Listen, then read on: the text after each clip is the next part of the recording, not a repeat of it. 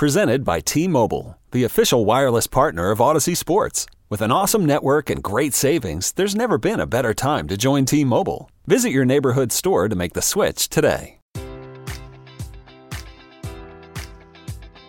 Enjoy all your favorite sports like never before at BetMGM. Sign up using code Buckeye and receive up to $1,500 back in bonus bets if you don't win your first bet. When you register with BetMGM, you'll get instant access to a variety of parlay selection features, live betting options, and the best daily promotions in the business. And with BetMGM at your fingertips, every play and every game matters more than ever. Place your money line, prop, or parlay bets with the king of sportsbooks today. Sign up using code Buckeye and receive up to $1,500 back in bonus bets if you don't win your first bet. BetMGM and GameSense remind you to play responsibly. 21 plus and present in Ohio, subject to eligibility requirements. Rewards are non-withdrawable bonus bets that expire in 7 days. Gambling problem? Call 1-800-GAMBLER. In partnership with MGM Northfield Park.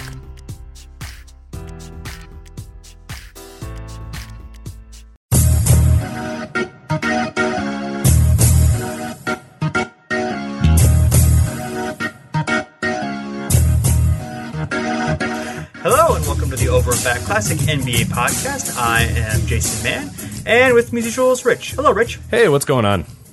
Oh, not a whole lot. You know, we got some, got another exciting finals brewing. Hopefully, exciting finals. Of course, we don't know going in, but Warriors and Cavs, fourth straight finals, setting some NBA history. NBA history they'd already set last year with 3 straight finals. Now, fourth time head-to-head, unprecedented in NBA history, and we're going to delve into a little bit of NBA Finals history, some similar situations of teams repeatedly battling each other, players who've gone to a lot of straight finals.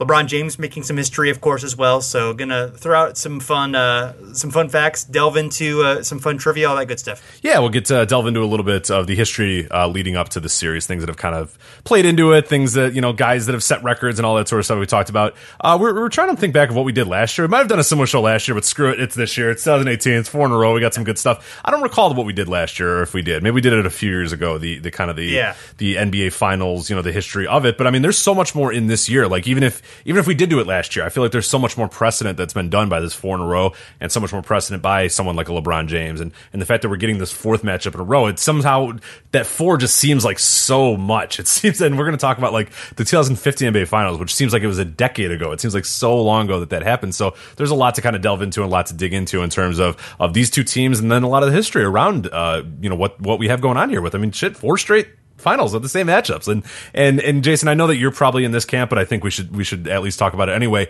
Are you fine with this? Would you have preferred something different, or are you kind of okay? Because my buddies were asking me, hey, what do you think about this? It's 4 in a row, isn't that kind of boring? And I said, well, it's actually a better topic for my podcast. So selfishly, like, I kind of enjoy that they're doing this, but also going through this and looking at other matchups, which we're going to talk about. I like the idea that we can now always, and not to say that we couldn't do it with 3 in a row or even 2 in a row, but it seems like for some reason with that 4 in a row that now we can just forever, for 30 years from now, 50 years from now, we can always kind of have this benchmark of, hey, there was a time where these two teams battled one another 4 times, in a row in the NBA Finals. And I think that's kind of cool. I think I like sort of that generationally defined rivalry in the NBA Finals. And I don't know, do you kind of feel the same way, or did you want like Boston to make a heroic run to the finals or whatever?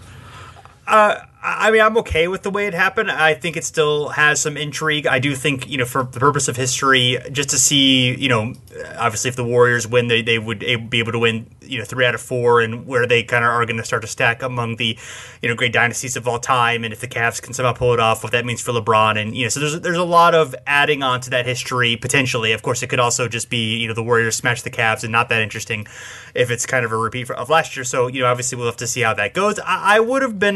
I kind of would have liked to have a little bit of a change. I mean, I think Houston going in against the Cavs would have been really interesting.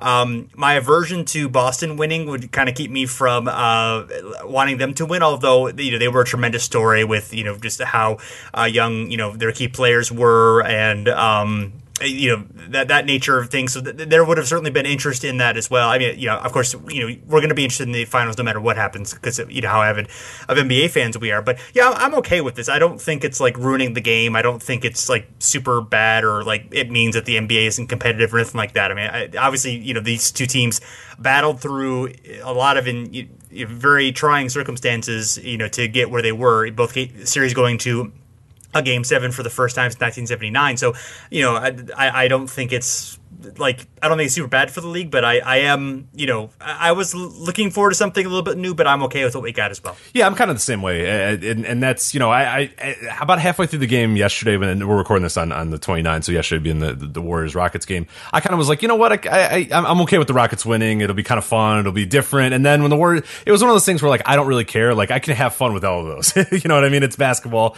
I'm cool with any basketball. And the way I usually do it is, I either root for, absolute chaos, complete disregard, just unbelievable chaos, like the Indiana Pacers or whatever makes the NBA Finals. I don't, I like that, or I like something that can really be looked upon as, okay, this, it might be stable, it might be kind of boring at times, but it's also they're creating history in there, and that's, every NBA Finals is going to create some amount of history, but I think, we can have a very special show here that we can always look back on because it's been 4 straight, because these guys have done this, because there's unprecedented, achievements going on because of this. So I kind of enjoy that aspect of it too. So yeah, I kind of root for, it would have been fine if it was Boston and Houston in the finals. I would have been fine with that because that's absolute chaos, but I kind of like this as well. So I'm good with either thing. We just like basketball, and anything we can make history about, we can, if it happened, we can talk about it for sure. So this will be pretty fun to check out, but I'm good with either one as well. Yeah, absolutely. We do like basketball. We want to make that, say that for the record. Right. In case you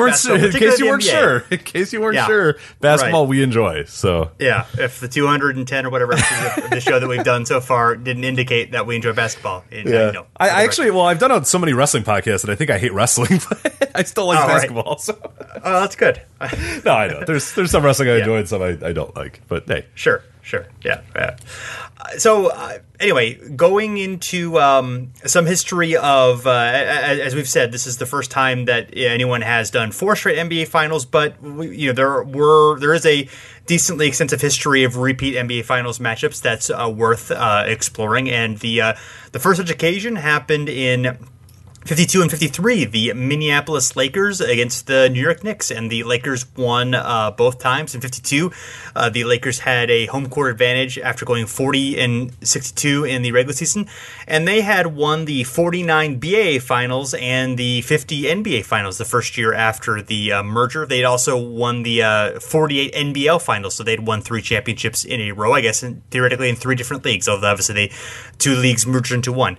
But they had lost in 1951 to the eventual champion Rochester Royals. That was George Mikan had a serious injury, I believe broke his leg in that series, leading to the Royals winning there. And then the Knicks had lost to the Royals in that 51 final, so they were back for another chance for the second year in a row.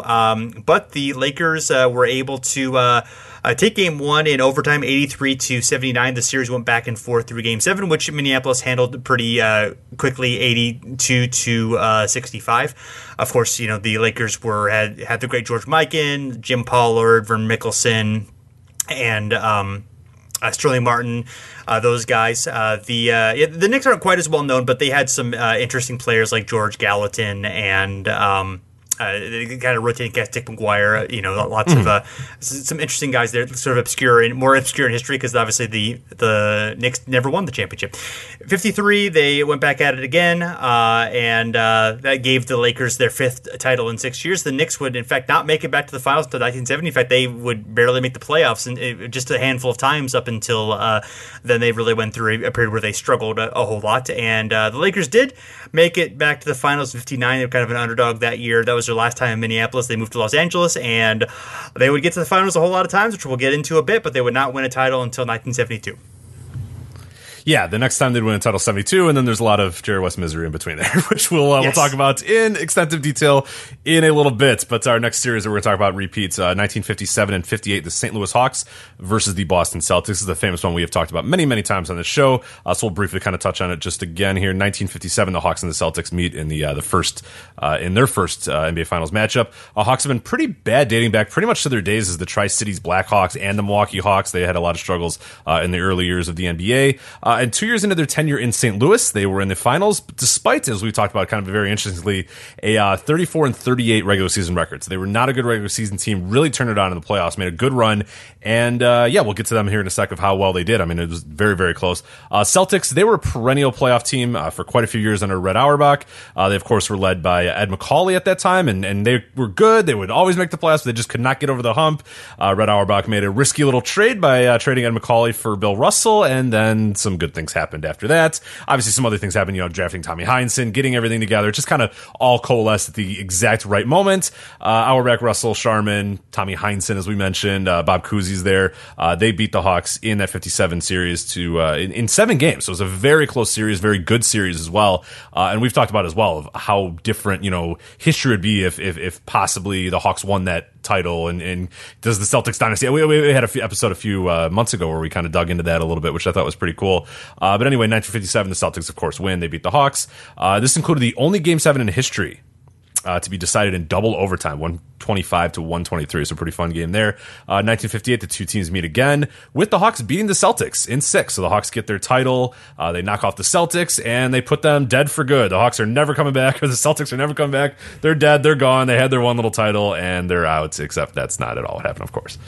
Of course, yes. Yeah, worth noting that Bob Pettit scored for 50 points in that Game 6 for the in the finals, which was I think that's a finals deciding game record, and that was a record at the time. It was surpassed later by Elgin Baylor, but one of the great performances of all time. Of course, Bill Russell was hurt in that series, missed a game or two, and was limited in that final Game 6. That the Celtics never tired of telling anybody that, but that's the only time Bill Russell ever lost in the finals, 11 out of 12 times, which is pretty good. Yeah, it's not bad. And Bob Pettit's a guy I think we will always on the show say, like, if you have not ever gone back and sort of dug into Bob Pettit a little bit more, really great player. I don't know that he necessarily gets the credit he deserves, but awesome player, dominant player. I mean, just, do yourself a favor and just dig into Bob Pettit a little bit. I think you'll come away appreciating him a lot more than you probably do right now. Right, it really helped define power forward position. Yep. Was really one of the early pioneers in terms of like weight training, and was just this guy who could get a shot off in almost any situation. Was a really a very pivotal player in the growth of the game. So speaking of the Hawks and the Celtics, they would do this again. They would the Hawks would miss the finals in '59. The Minneapolis Lakers would upset them thanks to an upstart Elgin Baylor. But then the Hawks would come back and get to the finals in '60-61. But the Celtics, they as we mentioned, they were pretty good. They won 8 straight championships between '59 and '66, and in this case, the 61 series did go 7 games. It was fairly competitive. The 60 series was not super competitive. The Celtics handled both these series pretty well. It was the Hawks were kind of lucky to take that one in 7. The Celtics by this point had evolved into the more complete team. Although the Hawks they obviously had Pettit, they had Lenny Wilkins, they had Cliff Hagan, some really good players as well. But the Celtics obviously they beat pretty much everybody during that time. So they were no shame in losing to them. Yeah, of course, and we'll get into a little bit more of the Celtics, but they win 8 straight, drop 1 in 1967, which we'll talk about in a second, and then of course win 2 more. But you probably know that already if you're listening to the show. Yes. But I thought this is a pretty good comp for what we got going on right now with the Warriors and the Cavs. There's 4 finals matchups in 5 years and 2 consecutive matchups. But really, our next matchup is probably the best comp that we could possibly come up with, and probably the best comp in that we're ever going to kind of look at here. And it's the Lakers and the Boston Celtics, and there are quite a few here. We start with 1962-63. So of course, in the midst of Boston's 8 straight, that have back-to-back series with the Lakers, 1962 and 1963. In 63, the Celtics were making their 7th straight trip to the finals, and they won easily 4-2 after taking the first 2 games of the 7-game series. And so of course, as we're going to talk about here in a bit, the Lakers always kind of can get there. They can't quite knock off the Celtics because the Celtics are very good, but it will happen quite a few times. So we have 6-2 and 6-3, as we mentioned. Celtics would face off with the Warriors in 1964 before getting back to the Lakers in 65-66, which brings us to that series as well, 1965 and 1966 with the Lakers and the Celtics yet again. Celtics making their 9th consecutive championship after John Havlicek sold the ball in the Eastern Division Finals and dominated. They would end up dominating the Lakers in this series. They were without Elgin Baylor at this time, so they were able to beat them in 5 games, which is huge, obviously. In 1966, Boston edges out a 95-93 Game 7, so really, really important, really close close game there. This is Red Auerbach's final game as a coach as well. Has completed the win in front of the hometown fans at the Boston Garden as well. So huge moment there for them in 66 to kind of cap it off the career of Red Auerbach. And then in 1967, as we mentioned, the Celtics lost to the 76ers in the Eastern Division Finals. And we've had that discussion about that series for a while, where that was like Bill Russell's first time, as player coach. And there were some questions. Hey, look, we've been doing this great thing with that Red. Bill Russell takes over, and now we're losing. And obviously that would be squashed pretty quickly because they would win a few more. But the Lakers in that 67 season as well decided to do the same, and they would lose to the Warriors in the semifinals. So neither Lakers or Celtics in the 67 finals. But then they all decided to run it back in 1968. And once again, we have Lakers versus Celtics. Yeah, and that at that point, 68, the Celtics, they were back. They were had a chance to win their 10th championship in 12 seasons. And then, they beat the Lakers in 6 games, pretty handily in that series. But 69, things changed because the Lakers brought in Will Chamberlain, the old Bill Russell nemesis, and they were an aging team, but they obviously had 3 of the greatest superstars in the history of the game at that point: Elgin Baylor, Will Chamberlain, Jerry West. And the Celtics were, showing a little bit of signs of decline. They were, they were probably the older team overall, even though the 3 stars were older there. But the Celtics had not really been able to incorporate, very many young players into the team. Havlicek was the only guy who was, really a prime age. Everybody else that they were relying on heavily, had been cast offs from other teams like, Don Nelson and Bailey Howell, who were good players, but were getting a bit older or had been, guys who were not really superstars. It was really one underrated part of how Auerbach was able to kind of sustain that dynasty throughout those years as GM. But they made the playoffs only as a 4th place team. It looked like the young upstarts were going to be able to beat them, but Boston proved everyone wrong. They were able to get through the playoffs, beat the upstart Knicks in an upset, and even bigger upset, beat the Lakers. And that was the first time the road team was able to win a Game 7 in the NBA Finals. It's obviously a rare occurrence in NBA history. Yeah, it's. Me personally, I thought the Lakers were such a shot that I filled up a bunch of balloons and got it all ready, and apparently it just did not. Yeah. I feel terrible. I'm so sorry. You and Jack can't cook, obviously. Why would you not get the balloons ready? Come on, look at our team. We got Baylor, we got Chamberlain, we got West. I'm getting the champagne, I'm getting the balloons, we're ready to go. Right? Yeah. How could this go wrong? The Celtics are old as hell. There's no way. Come on. But yeah, you're not going to be able to instantly blow up all those balloons. I mean, you have to have them ready, obviously. I mean, exactly. Yeah, you can't just. It's just smart planning, honestly. Right. Yeah. I'm pro. Get the balloons ready, but maybe cover. I don't know. I'm not really sure you can do about that. But I mean, hey, everyone likes balloons. Yeah, right. So that's of course. Honestly, I think the Celtics are a bit of spoil sports for not liking the balloons, for being so anti-balloon. Honestly, right. No one ever talks about that. No, yeah. I mean, who doesn't like balloons? They should just use them anyway. I don't know why they. Well, I'm not surprised Jerry West doesn't like balloons, because Jerry West doesn't like anything. No, Jerry West would hate balloons. Yeah, I mean, obviously he hates Jerry balloons. West, he goes to children's parties and just immediately pops them. He might still have like PTSD about balloons. I bet they're like, oh, Uncle Jerry's coming over, like get rid of all the balloons, or else he's gonna get upset. He's like, no balloons. Yeah, grumbles under his breath and gets really upset. I could see that. Yeah, that's definitely true. Yes, so. Yeah, when you were talking about this, I was thinking about the record for West and Baylor in the finals. Baylor was 0-7, West was 1-8. The fact that the parallels to LeBron. I mean, LeBron's obviously 3-5 at this point. We'll see how it goes. Even if he falls to 3-6, obviously the finals record isn't so good. But you kind of track of. Their place in the league versus LeBron's place in the league. West and Baylor were, probably each at time maybe the best player in the NBA. I mean, you got Wilt there, during that time as well. So, maybe they're, 1B or whatever at different times as, going through. You got Oscar Robertson too. So you got a loaded league, but there certainly were contenders for the best player in the game. I don't think they were ever quite as high as LeBron's basically been either definitely the best player, or in the conversation for that for about 12 years or so probably. So but I do think that there is very much a a similarity between them and between LeBron in terms of their roles in their career as being, individually brilliant, but of, kind of, being the foil for, some of the great dynasties of their day, especially, this Warriors dynasty. Yeah, absolutely. Yeah, and I think there's a lot of time where people bring up, like, the Wilt and LeBron comparisons, or at least they had come up for a while there, where it's like, great individual player, but, can win a few titles here and there, but not like the dominant guy of his era, not a guy that can just win a championship every so often. And I was always kind of unsure of that comp. I never really liked it all that much, but I do like the Weston Baylor ones because they are guys that are just like statistics off the board and great players, and it really takes nothing away from them, but just they just could not sometimes get through or get over the hump and whatnot, and maybe not win as many titles as people sort of expected them to do. And I don't know if the LeBron thing still kind of exists. I feel like it's been pretty interesting as of late that people have really kind of let that narrative kind of go, and people are really starting to appreciate him this year. I could tell it this year more than any year. It really feels like people are like, oh yeah, like who really cares that he only has X amount of rings or whatever. This guy's an incredible player or whatever. But yeah, I do get the same. Yeah, it is a very good comp, and I do enjoy that comp a lot because I think it does sort of relate the two, because it shouldn't take anything away from those two guys that they only won their title or whatever, even though they were there all the time. And I think it's super impressive to get to the finals as many times as they got to, because that's hard to do. You know what I mean? Like, that's really, really tough to do. And yeah, we're starting to maybe appreciate that with a little bit with LeBron too, that it's like, hey, look, you might not win them all, but God, man, that's really hard every single year to be in the NBA finals. That's so tough. It's not very easy at all. So yeah.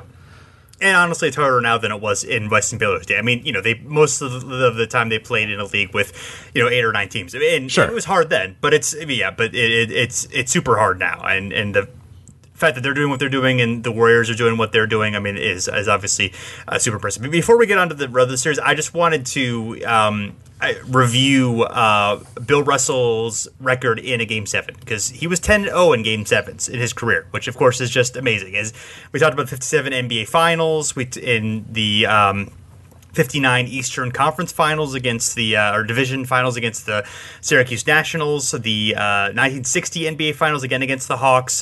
This was the one that went Game 7, not 61. I got that mixed up, but the 62 Conference Finals against the Warriors, the 62 NBA Finals against the Lakers, the 63 Eastern Division Finals against the Royals, the 65 Eastern Division Finals against the 76ers with Chamberlain again, the 66 NBA Finals, as we talked about, the 68 Eastern Division Finals, I keep saying conference, I mean Division Finals against the Sixers, and then finally, as we talked about, the 69 NBA Finals. But it was like, I think 3 times against the Lakers in Game 7s, and I think 3 times against Wilt in Game 7s, and twice against Bob Pettit in Game 7s. I mean, beating all these players every single time. I mean, some of it obviously, there was some luck involved, and because some of these were extremely, extremely close calls. But just coming through every single time in those situations, just really amazing. Yeah, no, that's something too. I mean, it's just got to be maddening to be anybody else that's playing against him. It's just he cannot be beat in a Game 7. It's pretty incredible there. But we'll move on now to the 1972-73 Los Angeles Lakers and New York Knicks. Yes, the Lakers are still hanging around here in 1972. They're back in the finals again. They were also in 1970 as well, but they lost because, of course, they lost in the NBA Finals in 1970. Finally, though, in 1972, the Lakers won a then record 69 regular season games. They had 33 in a row. Of course, we've talked about that many times. It's a historic streak until, obviously the Warriors did their thing. And they took a 4-1 win over the Knicks in the finals behind MVP Wilt Chamberlain. So a great moment for Wilt to finally get a dominant finals performance, become the MVP, the team to finally get their win. Everything kind of feels good. It's all great. And they run it back the year later in 1973 with both teams back. The Knicks made up for the 72 finals, though, when they beat the Lakers 4-1 on their own. They lost Game 1 and swept the rest of the series. So the Knicks get their title after a few years as well. And the Lakers are back in misery land. So good for them. So, wow. But things would turn around for them relatively soon afterwards. So, yes, the Lakers are going to be okay, everybody. Well, I don't know. Nowadays, I'm not sure. I don't know about the current Lakers. Well, right now, yeah. But we'll see what happens this offseason, I guess. But, right, but yes, they another instance where 3 out of 4 years, 2 years in a row. So obviously a historic rivalry there for a brief amount of time. And then next we have the 78 and 79 with the Seattle Supersonics against the Washington Bullets. And the Sonics were able to, after a 5-17 start to the season, they changed coaches, went to Lenny Wilkens instead of Bob Hopkins, and turned things around where they were able to make the playoffs. And both, in fact, the Sonics and the Bullets were big underdogs that year, but were able to stage Cinderella seasons in the playoffs, so to speak, and were able to make the finals. Washington, it was their third NBA finals after making it in 75 and 71 when they were in Baltimore. And the Bullets won 7 games over 18 days, very extended a stretch there. They took Game 7 on the road. However, they matched up again in 1979, and Seattle won in 5 games, I believe. And in fact, the Bullets have not, or Bullets and Wizards franchise has not been to the finals ever since. In fact, I'm not even sure they've been to the conference finals since then. So, that's interesting. Yeah, I wonder. I don't think they have. Let me make sure that just in case we don't get frantic. But yeah, you might be right. I don't recall any year where they would have. I mean, obviously they didn't do it in the 90s, and I don't think they did in the 80s, and I don't remember Gilbert Arenas being in the conference finals. But it hasn't happened since. Let's see. No. Yeah, first round, semis, semi. Yeah, we got nothing. Oh boy, sorry guys. Yeah. Yeah. So the Sonics, they did go back to the finals in '96, losing to the Bulls, and unfortunately, say it quiet. There's going to be a lot of people who are going to be angry at you for typing this. Be quiet. Again, the franchise made it in 2012 as the Thunder. Of course, a lot of Seattle people were very mad at you for saying that, but. I just want to make sure to point out that Rich typed that. I mean, hey, if we got to do this dumb Hornets thing, we got to do the Sonics and the Thunder. I don't, if it's up to me, we wouldn't do it. I don't know. I don't know. I mean, the Nationals are the Sixers, so I feel like if the Nationals are the Sixers, then the Sonics are the Thunder, despite the distaste about that. Right. So, when Seattle gets their team back, you guys can take the franchise history back, and this episode will be negated or whatever. I hope that Oklahoma City just doesn't let them have it. It's just for no reason whatsoever. They're like, no, that's our history. That would not go over well. No, I don't think so at all by anybody. But part of me, because I'm not a Seattle Supersonics fan, I would want that. Then they're like that weird one and obviously it's not an NFL podcast, but when the Cleveland Browns, became the Baltimore Ravens, and then 2 years later became the Cleveland Browns again, but then didn't have any of the history or whatever. It was just what? Why are we doing this? And then I think they eventually got it. I don't even know how that works. Who cares? NBA. Yeah, I believe they do have it. So I don't remember there being a thing about it, but I believe you. Okay, there we go. This is not NFL. Yeah, we are not going to do NFL on this podcast because we are not bound by to be accurate about the NFL on this podcast. So just to be clear, if you're going to tweet us about it, don't even please don't. Just think again and don't do it. Yeah. Tweet us. You can correct our NBA mistakes. Yeah, you can call those out. Instead, so if you're going to tweet us about this NFL mistake, I instead implore you to go to Basketball Reference and find a random player and then say, hey, do you guys remember this guy? And that's a much better use of your time. All right, that would be a lot of fun for us. So, all right, talk about Otto Graham on the Rochester Royals. Exactly. Oh, you're right. Yeah, that's true. Yeah, that could be. Yeah. You could make it. It could be. I was trying to think. I only got baseball guys. Yeah, Otto Graham's I think the only football guy. We did an episode about that too. That's a pretty fun episode.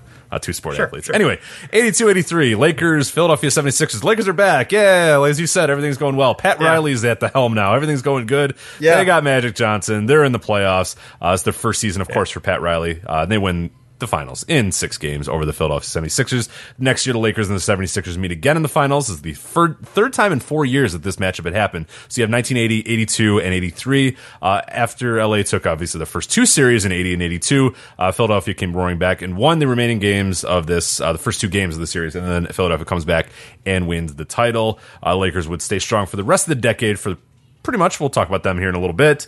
And the 76ers, they unfortunately would not make the finals again until 2001. And then, of course, have not made it since then. So, yeah, of course, the Sixers added the incumbent MVP, so they actually didn't count the title. Right. No, they don't hang any banners. They actually didn't touch the trophy. Right. You get completely negated, like the Warriors last year. I mean, that thing's not even. We're going to talk about the finals, but it's not an official result on any level whatsoever. No. So yeah, if you had good players, it doesn't count. Yeah, I think James Worthy. Have you heard of him? I think he got added to one of these teams. I mean, it doesn't matter. I mean, you can't add good players to a good team. It's just negates everything. No.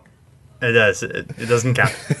All these guys we talked about, none of these guys added any good players ever. They just, were the teams that they were, and they made it. They didn't add. They didn't subtract. They drafted everybody the same year, and they just grew organically. And they God didn't for the add reserve anyone clause. else, The reserve clause is right, really pulled through in this NBA history. So as the sports god intended. Right. Yeah. So 84 and 85, we get the Lakers and the Celtics again, reviving their rivalry from the 60s. It went a little bit differently this time. Although the first time in 1984, Larry Bird did lead the Celtics to a 7-game series win over the Lakers. Tragic Johnson was Magic Johnson's nickname for a little while as things well. But the Lakers were not to be denied in 1985, despite a huge Game 1 loss that was called the Boston Massacre. The Lakers heavy on the nicknames. This series, back. good Lord. I'm sorry, it was the Memorial Day Massacre because it happened on Memorial Day. That seems... There's a Boston Massacre, too. I think that was a real thing. I'm not just making that up. The Memorial Day Massacre, that seems a little, I don't know. I might want to find a different... well, yeah, I guess that is maybe not ideal. But anyway, it was a more innocent time, I guess. But, so Kareem Abdul-Jabbar, despite being like 138 years old, was dominant in that series, won MVP. And, yes, the Lakers were finally able to reverse the jinx or whatever it was that reversed their years and years of losing to the Celtics, were able to win and take charge in the series, and then the two teams would battle again in 87, with the Lakers capping off the 3 out of 4 years by winning the rubber match. Absolutely. And then we're going to go to 88 and 89 here as the Lakers once again. And this is the Detroit Pistons now. So the Lakers obviously defeated the Celtics in 87, as we talked about. And they got the repeat here. They took the series against the Pistons in 7 games. They could not manage a three-peat, though, in 1989. We have talked about the series as well. Byron Scott missed the entire series. Magic Johnson pulls his hamstring during Game 2. And the Pistons sweep the Lakers pretty easily in that back-to-back. The Lakers would be back in the finals by 1991. But, of course, Michael Jordan was also there to meet them. And that did not go well for Magic or any of the older Lakers. Detroit, they would go back-to-back. They would win in 1990 and then make it to consecutive NBA Finals again in 2004 and 2005, which we will not be talking about today. But, so they had a little bit of a gap, and I think they're going to start another gap for quite a while after 05. It is going to probably be a while for Detroit. But, hey, maybe Blake Griffin turns things around. But, yeah, Lakers, obviously the team do some good stuff in the decade. They moved from the Celtics over to the Pistons. They actually had, that's kind of interesting. They had the Sixers, obviously, earlier in the decade. Then they have the Celtics, then they have the Pistons. So they did a lot of repeat finals appearances here. So the Lakers are always kind of in the mix there and always, willing to come out of the West for you. Even in the 60s and the 70s, the 80s, they're just kind of always there, those damn Lakers. Not the 2010s, but otherwise, yes, that is definitely correct. Right, they're always in the mix. Yes. So now we go to 97-98 to the Utah Jazz against the Chicago Bulls. We've noted looking at some of the Western Conference stuff in the early 90s that the Jazz came very close to going to the finals in 1992. That would have been an interesting battle between the two teams in 92, which would have been quite fun. The Blazers were able to, of course, were able to get through in that time, and the Jazz were a franchise that Stockton Malone were awesome for a long time, but they peaked very late in their careers and were able to and obviously Jordan and Pippen had notable longevity as well. So these were teams that were on the older side during this time.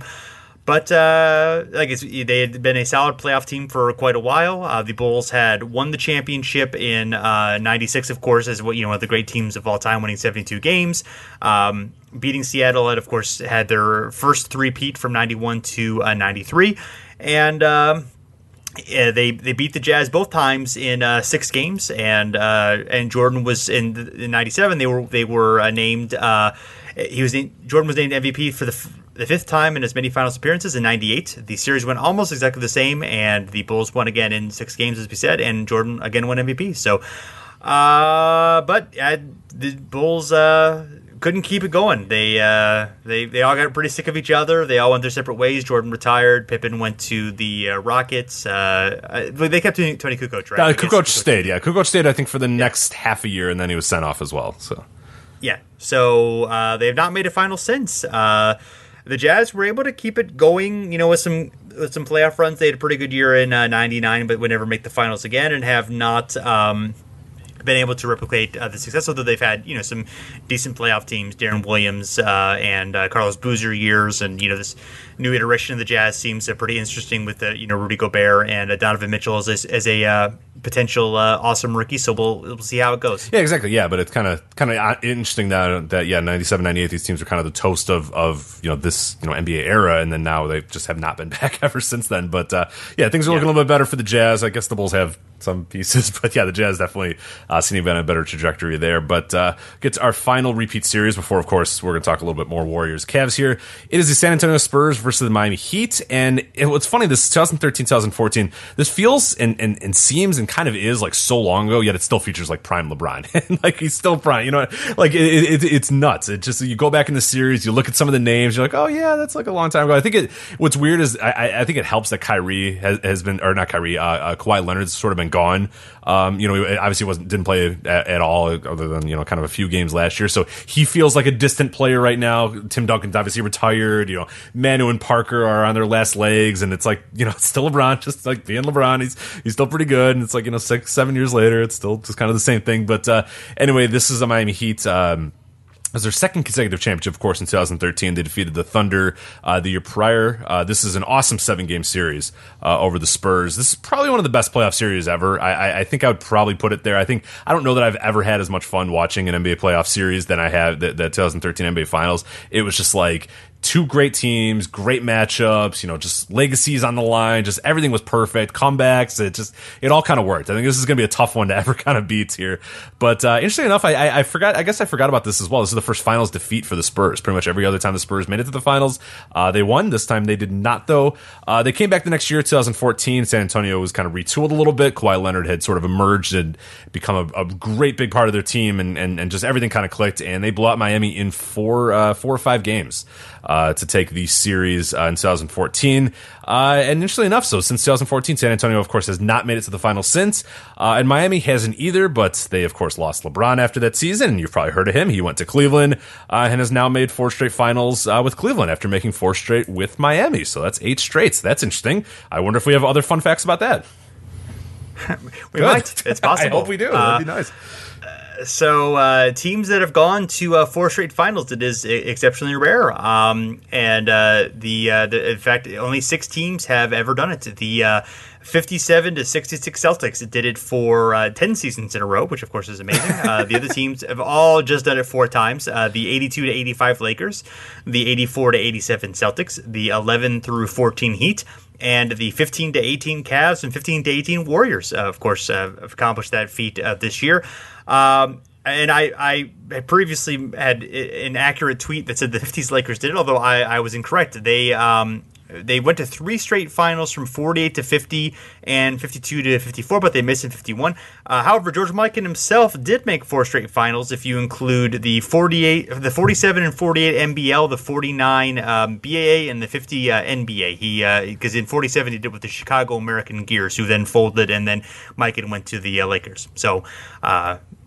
So that is it. Some impressive company for the Cavs and the Warriors to be in. Absolutely, yes. And I'm going to count the Chicago American Gears in the NBL. So we're going to count it. So Mike, can take your bow. Yes. It's your turn there. But yes. This is, of course, as we mentioned, LeBron's 8th straight NBA Finals. And I didn't know this until today. I kind of looked at this, and it's a little bit of a caveat. It's kind of just like this weird random fun fact. But I think LeBron's career is starting to kind of become that, where there'd been forever like the Kareem and Wilt thing where you'd look up some random stat and it'd be like Kareem or Wilt, or only Kareem has this amount of 30-point, 10 rebound games or whatever. Only Wilt Chamberlain's done this. We're starting to get kind of weird LeBron ones starting now because he's starting to get a little older. He's just putting together these amazing things. This one, so he's made the finals 8 straight years. Okay, LeBron James made the finals 8 straight years. That is longer than all but one franchise, San Antonio. That's of all of the franchises' postseason streaks. So LeBron has made more finals in a row than any team but San Antonio has made consecutive playoffs in a row. So the Spurs are at 21 seasons. 21 seasons in a row for the Spurs make the playoffs. That's fine. 98 to 2018. We got them or whatever. The longest streak of consecutive NBA playoff appearances are the Warriors and the Rockets right now. 2013 and 2018 for the Warriors, and 2013 and 2018 for the Rockets. LeBron has made 8 straight NBA finals.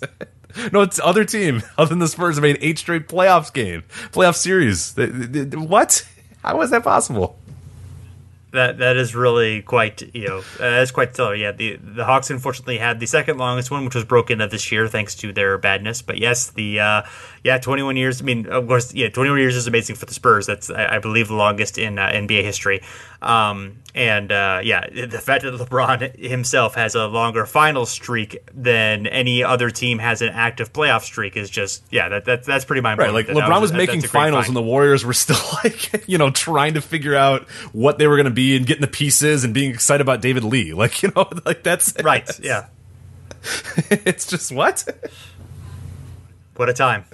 Like the Rockets were just like, hey, we got this James Harden guy. This will be pretty fun. Like, let's see how this goes. LeBron was already making finals. Like, you're already too deep by that time. Unbelievable.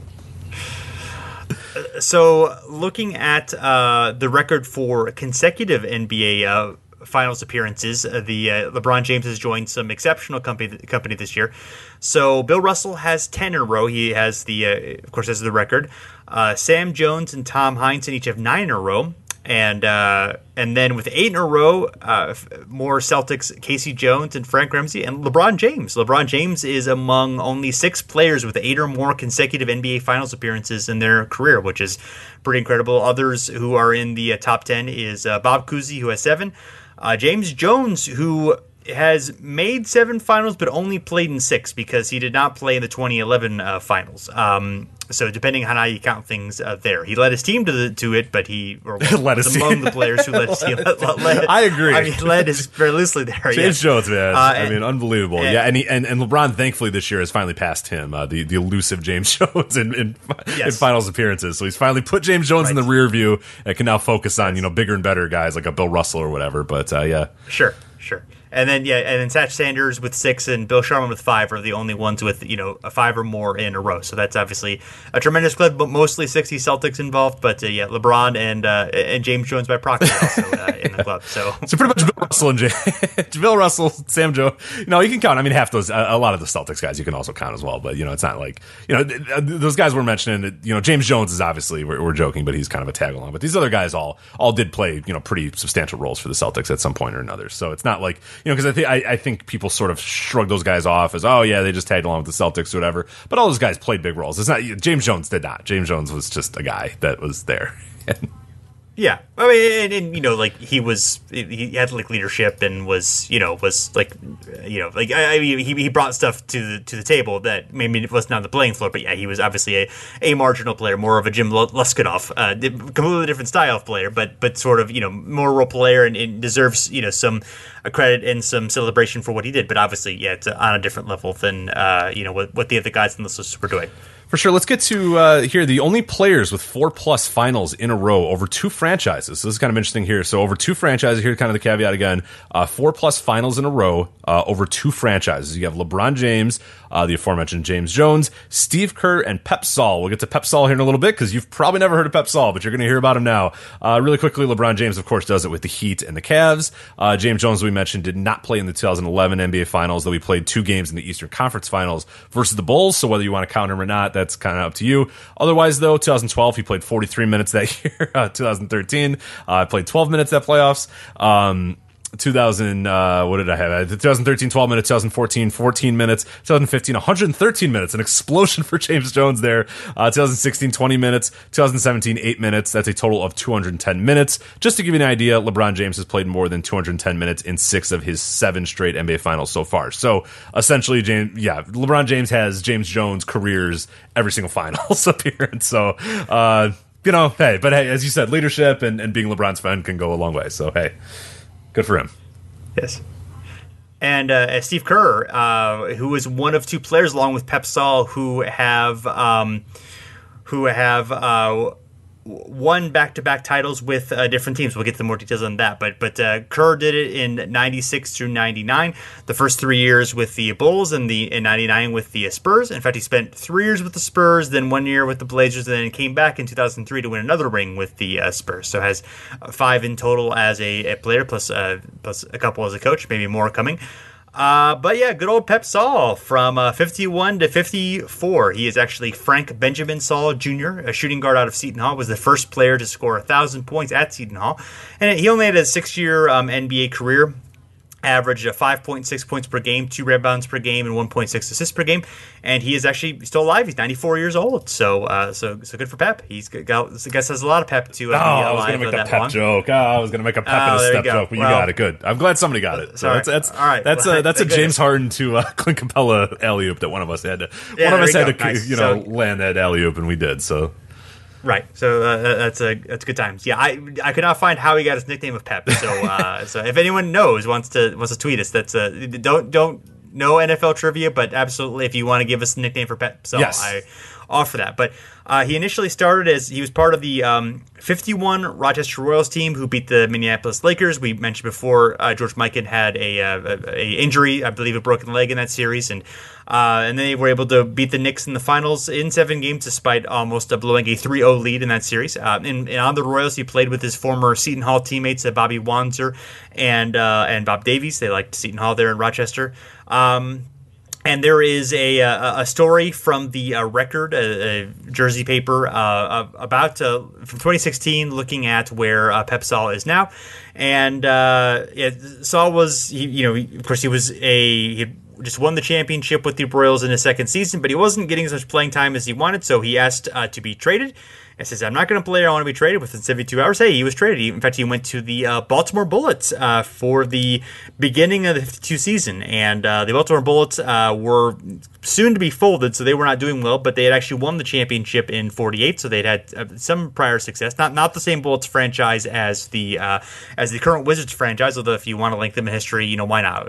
No, any rules, go along, apparently. So anyway, Pep Saul was with the Bullets for 39 games, and he went to the Lakers, and he helped them win the NBA championship. In fact, that was probably the highlight of his pro career, because he was pressed into a big service during the postseason. He averaged 11.3 points per game on 46% shooting, which was very good at the time.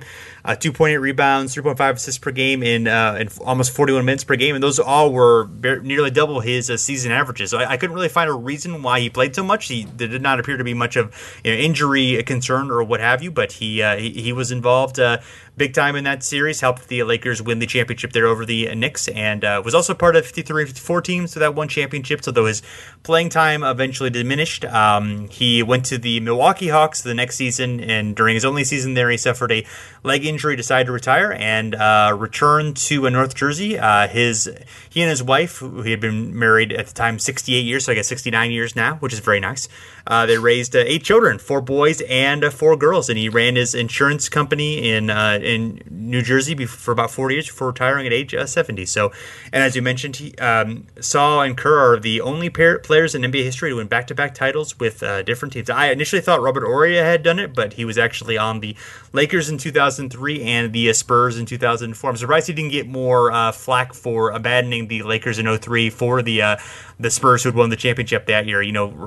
Front running like Kevin Durant. Exactly right. Yeah, that's he kind of went. Yeah, Oria went on the David West path, where it's just like, all right, who's the best team this year? I'm going there. I want to win some titles here. There was a little while as well where Eric Dampier, I guess, sort of did the same thing as well. But there was kind of the weird irony where like Dampier would leave, the Mavericks and go to the Heat, and then the Mavericks would beat the Heat in the finals or whatever. And and this year, he leaves the Lakers, goes to the Spurs, and the Spurs, lose. Or obviously the Pistons win. But I guess it was probably good that he wasn't on the 04 Lakers. That was no fun for anybody. So probably made a good choice going to San Antonio there. But so a few more facts here. LeBron is one of only 7 players now to play in 9+ finals. 9+ NBA finals. Of course, you can't forget the Drew Gooden-led 2007 Cleveland Cavaliers team that played a series against San Antonio and then went home very quickly. But it still counts. It still counts as NBA finals appearances. So here's the guys. Of course, you have Bill Russell. He played in 12 NBA finals. He won 11 of them. Lost 1 of them, not bad. Sam Jones, he played in 11, won 10, lost 1. Kareem Abdul-Jabbar, he played in 10, won 6, lost 4. Tommy Heinsohn, he was in 9 NBA finals, he won 8. Magic Johnson was in 9, he won 5. Jerry West was in 9, and he won 1. So he lost 8, so sorry, Jerry. Poor Jerry West. Yeah. Some of the other guys as well, so of course now we're going to add LeBron to that mix there with the 9. He so far has won. He's won 3 and lost 5. John Havlicek, he has 8. Casey Jones has 8. Tom Sanders has 8. Frank Ramsey has 8. Michael Cooper slides in on this list. He has 8 as well, with 5 wins. Derek Fisher as well comes in with 8 finals appearances. He won 5 rings. And then 7 guys. You have Robert Horry. He made 7. He won 7. So good on Robert Horry, man. 7 for 7. Not bad at all. Bob Cousy, he made 7, won 6. Kobe Bryant made 7, won 5. And Elgin Baylor made 7 and won none of them. Sorry, Elgin. Poor Elgin Baylor. Yeah. So, yeah. So getting we'll just dive a little bit into the matchup history between the Cavs and the Warriors here.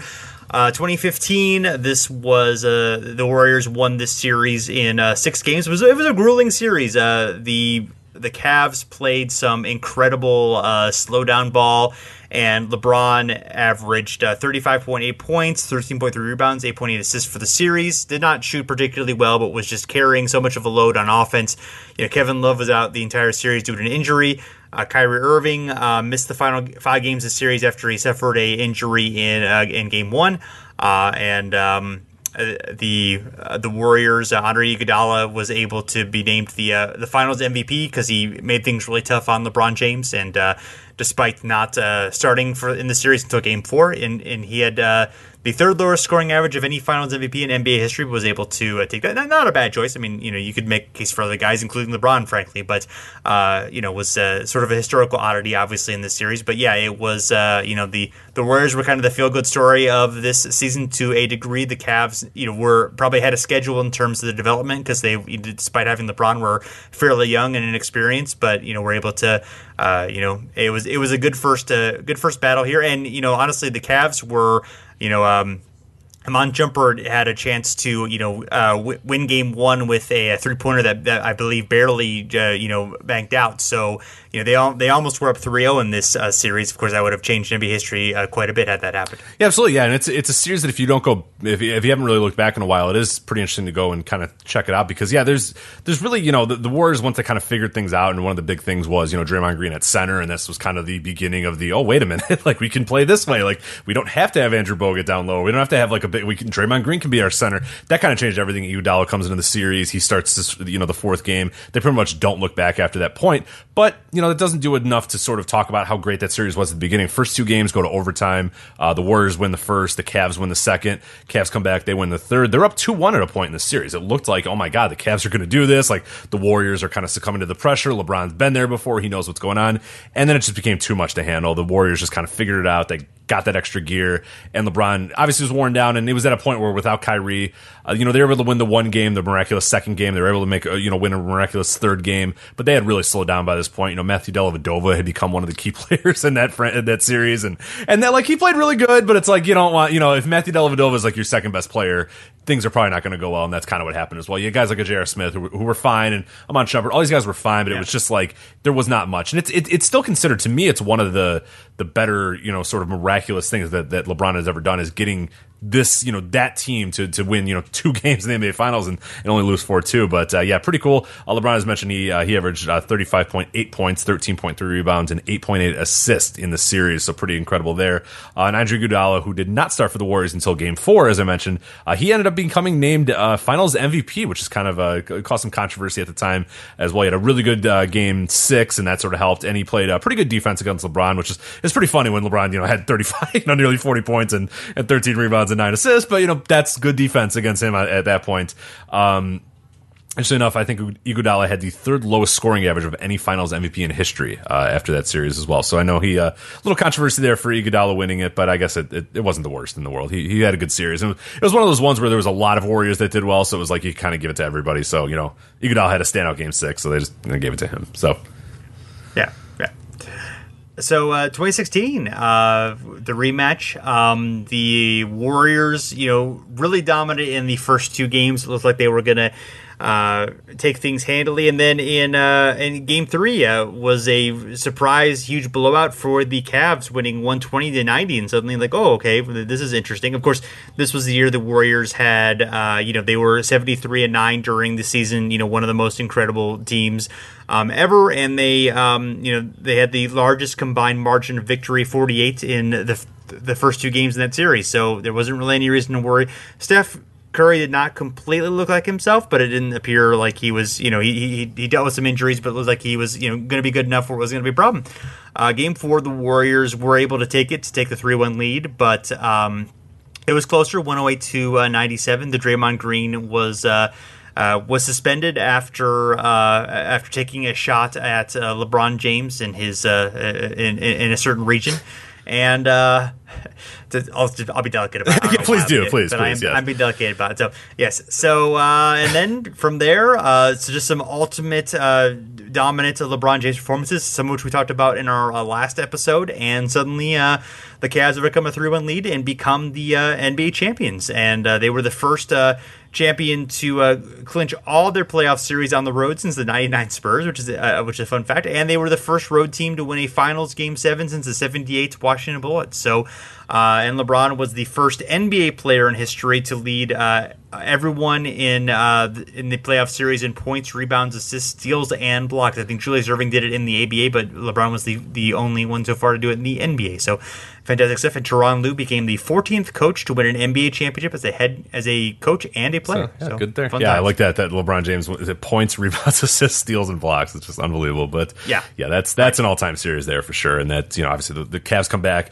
Great stuff there. LeBron playing at the top of his game, and then also Kyrie and Love also playing as well. It was cool to see the Cavs at full power, to see sort of what they were able to do. And yeah, the Warriors seemed like they were kind of having some issues and struggling a little bit there. But hey, things happen and it all works. But then the next year they would cheat and get a sham world title by adding Kevin Durant. We've talked about this before. We're of course joking, but having Twitter arguments with people about this. But you're joking. Yeah, you're not. No, I'm not. You're dead serious. I'm very mad about it. Apparently, the Warriors won the finals this year in 5 games. They acquired Kevin Durant in the offseason, cheating the entire NBA and all of us. Yeah. And they, of course, blitzed the Cavs pretty handily. The Cavs won, what was it? They won the 4th game by a lot. It was like 137-116. And that was peak, like, Warriors. We don't really give a shit. Like, we're just going to win the next day anyway, at home type thing. Yeah. It was like, let's just win it at home. And they knew, like, this was a peak year for them, too. And we'll talk about it a little bit here. And I know we had a discussion about this last year, but the Warriors, they entered the 2017 finals. They became the first team in NBA playoff history to start 12-0, and the Cavaliers, they entered at 12-1. So this was like dominant teams. These were teams that just completely blitzed through the rest of their conferences to get to these NBA finals, and then the Warriors, of course, just capped it off by just absolutely controlling the rest of the series. They could have had an undefeated playoffs. They lost that game 4 as mentioned, but then they went back game 5, won easily, won the title at home. 15-0 start in the playoffs with the most consecutive postseason wins in NBA history, and their 16-1 record is the best winning percentage, 94.1% in NBA playoff history. So that's that was a sham, and we don't count it. Nobody counts it. Yeah, nope, it doesn't count. Wasn't real. Didn't happen. Yeah. So I guess this is their match. Well, I don't know. Do we count this one because Durant's still? Yeah, Durant's on the team, so no, this is nothing. So yeah, it's still a shame. So we shouldn't even bring it up. The Cavs. Yeah, what are we doing here? I'm just going to delete this. I'm going to delete this podcast. Sorry to waste your time. I'm out. All right, I forgot about that. Right. Yeah, you're right. All right. I'll keep the part about Pep Sol, but everything else is going to get deleted. All right, yeah. very. It's going to get a lot of downloads of Pep Sol. People are craving the Pep Sol content. Absolutely. So I'm sure they are. So, how are you feeling about Cavs Warriors 4? Yeah, as I mentioned, kind of at the top, I'm into it. I like it. The problem though is that I just don't think that the Cavs have any chance in hell. But so that's kind of tempering my expectations a little bit. Is it's like, oh, cool, it's going to be fun, it's going to be this, and it's like, oh man, the Warriors are just going to kill them. But I don't know. The Warriors are, they're still very good, and they're obviously a better, way more talented, more cohesive team than the Cavs, but there's some cracks showing there. And like, I don't know if LeBron really wants to just like completely, I don't know if he's got the energy to do it anymore, but I'm sick of ever saying that. I can't say that ever again about LeBron. Like, I don't know if LeBron's got it in him. Like, he obviously has it in him to do whatever he needs to do. I mean, part of me thinks it's going to be just a Warriors domination, but I don't know, man. The Cavs, I don't know. I'm trying to convince myself it's not going to be the Warriors completely destroying them, but I think it might be. But I don't know. Maybe there's some cracks in the Warriors. It'd be kind of fun to see, Durant and Draymond come to blows and that whole thing sort of, get weird. And like the Warriors still probably win the series one way or another, but I'd like to see the Cavs make it interesting, and I think there's a chance that they could make it a little interesting. Yeah, I think it's a small chance, but the Cavs are clearly a significantly worse team than last year without Kyrie, despite, how amazing LeBron is playing. And obviously Love has been out a bunch and has been limited. And, he's had the concussion. So how soon he'll be able to play and how effective he'll be is a question. Of course, he doesn't really match up great with the Warriors anyway, although he did very well in 2016. I don't know. I mean, the Warriors do not seem like they're capable of being the old, dominant, just destroy everybody Warriors, but they kind of pick and choose when to do it rather than doing it, most of the time. So whether that's just an issue of cohesiveness or them trying to, not having quite the same energy, being a bit older, whether it's, I don't know if they're, they were blasé at times during the Rocket series and it almost cost them, but at the same time, we were able to put, dominating performances in the last 2 games and able to take that series. So I don't know. I mean, my hope is it's competitive. I would be very surprised. I would give the Warriors probably a 90% chance to win the series. My hope is that it, is competitive. I don't particularly care who wins. I guess it's more interesting if the Cavs win slightly, but either way, it's I don't have much rooting interest in this one. I'm just hoping for some good basketball. Yeah, it's kind of fun that I've gotten to this point now in my NBA fandom, and I think this podcast has helped a lot too. Where I'm like, because everyone's like, "Oh, who are you rooting for?" And I'm just like, I just want good basketball, man. I don't care. Something's gonna happen, and it's gonna be historic, and it's gonna be fun to talk about. I don't really, it doesn't really matter to me who wins which one or whatever. If the Warriors win, then they've created a little bit of a dynasty here, and obviously we could talk about that, except for, of course, negating both the titles because Durant's on the team. But, all joking aside, then they become, and it's not like they aren't already there, but, if the Cavs come and win, that's a big deal. Now it's all right, well, the Warriors should have won this. Why did they not win more titles? That's going to kind of be the talk about that. Whereas, then it'll be as a surprise, oh my God, I can't believe LeBron won the title for that team. So there's storylines, there's something to kind of dig into, there's something to sort of sink your teeth into with any sort of result. So that's where I kind of like with my fandom now. It's I want good basketball, and at the end of the day, I can make a fun story and make a fun historical perspective about any result that sort of happens, and that's kind of fun to do. So it's healthy. It's made my NBA fandom a little bit more healthy. I don't get upset anymore when the team that I decided, even though it's not my home team, I love the Kings. When the Kings lost, I don't really care about the Sacramento Kings, but I loved the Weber Peja team, and when they lost to the Lakers, I was upset. I was pissed off, and I was oh, the NBA referees, they're all crooked or whatever.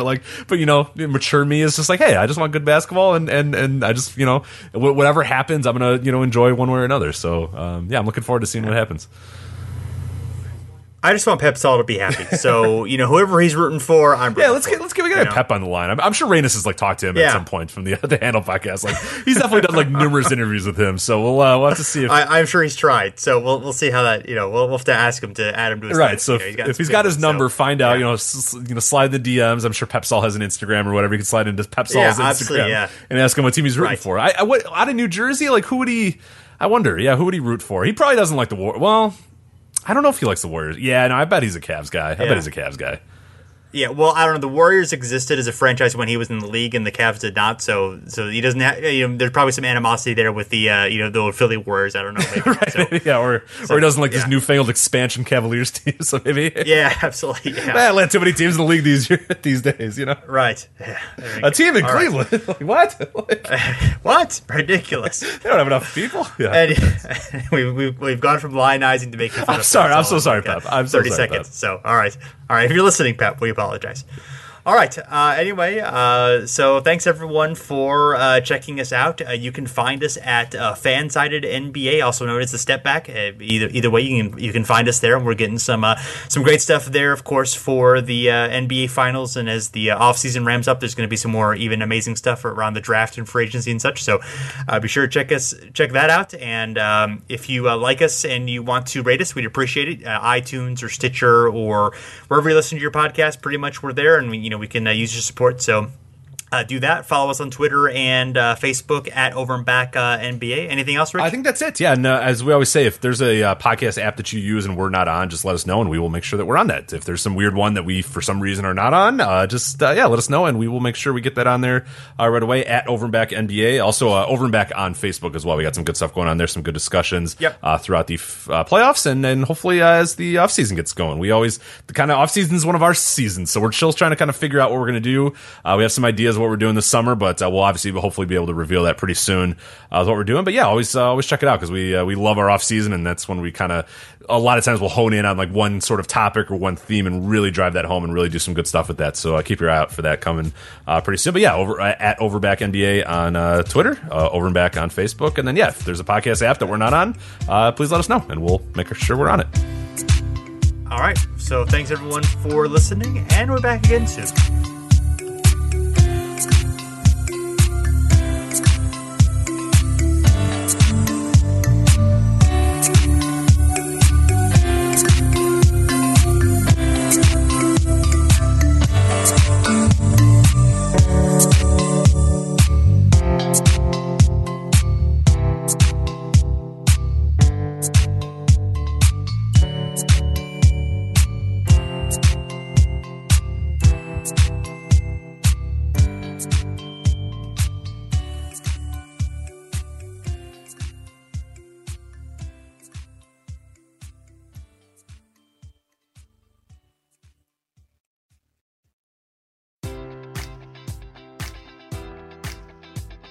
Enjoy all your favorite sports like never before at BetMGM. Sign up using code Buckeye and receive up to $1,500 back in bonus bets if you don't win your first bet. When you register with BetMGM, you'll get instant access to a variety of parlay selection features, live betting options, and the best daily promotions in the business. And with BetMGM at your fingertips, every play and every game matters more than ever. Place your money line, prop, or parlay bets with the king of sportsbooks today. Sign up using code Buckeye and receive up to $1,500 back in bonus bets if you don't win your first bet. BetMGM and GameSense remind you to play responsibly. 21 plus and present in Ohio, subject to eligibility requirements. Rewards are non-withdrawable bonus bets that expire in 7 days. Gambling problem? Call 1-800-GAMBLER. In partnership with MGM Northfield Park.